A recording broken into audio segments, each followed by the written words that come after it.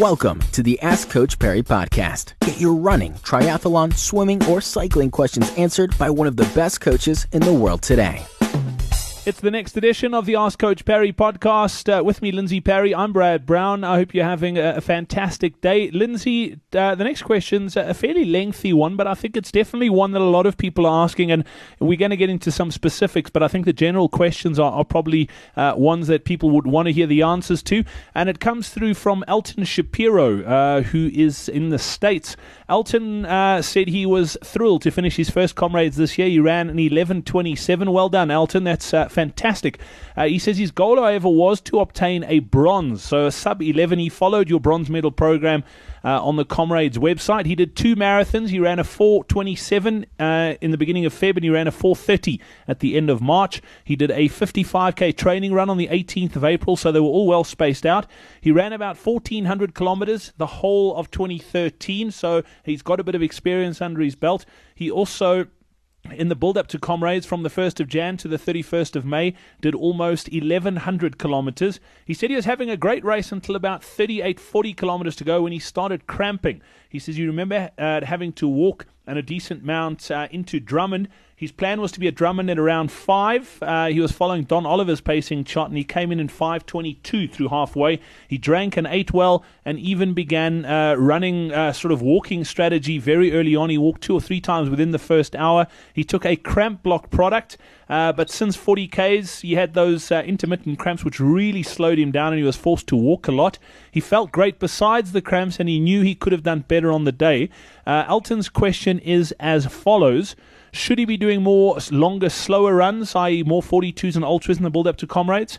Are there dietary considerations that sort of will prevent cramping? He's asking, is the high-fat, low-carb sort of diet the way to go? And the interesting thing there, and I'll pop the links in here, I asked Prof. Noakes that exact question, if the high-carb, high-fat, low-carb diet prevents cramps, and the Prof says no. That's the short answer. So you can listen to that as well. And he also wanted to know, are the cramps genetic? And he's done a little bit of reading on the whole sodium magnesium electrolyte sort of solution, that it's a misnomer. What's the best way to sort of go forward from here and prevent those cramps in the future? Look, it's a long question with a very simple answer. He went too fast in the first half. So I am also a bit nonplussed about why someone would follow a program so well all the way to the race and then elect to follow someone else's advice on race day strategy. But yeah, that's the short answer. Aiming to go through halfway on the down run in 5 hours really means that you're targeting a 10 to a 10:15 race. Based on his marathon times, he probably should have been targeting a 10:30 to 10:45, probably closer to 10:45.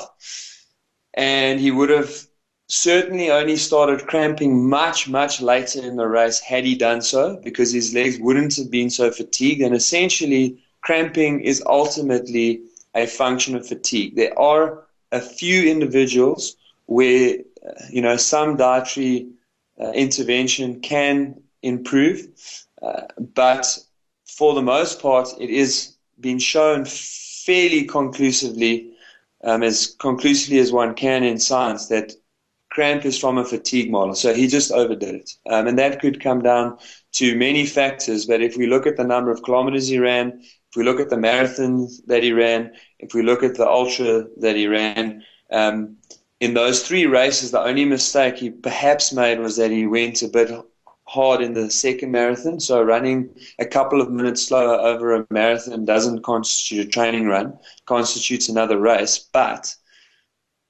because he only did the 3 runs of 42 or longer and he spaced them out, that shouldn't have compromised his race in any way. His mistake, pure and simple, too fast through halfway. Brilliant stuff. And yeah, Elton, I mean, I feel for you because I did exactly the same thing the previous down run. Went through halfway way too fast, exactly what Lindsay said.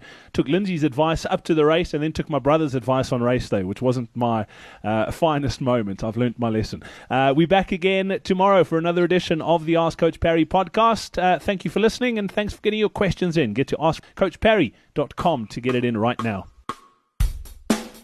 Be sure to subscribe to the Ask Coach Parry podcast on iTunes, follow it on SoundCloud, or listen to it on Stitcher. Follow us on Twitter at Ask Coach Parry.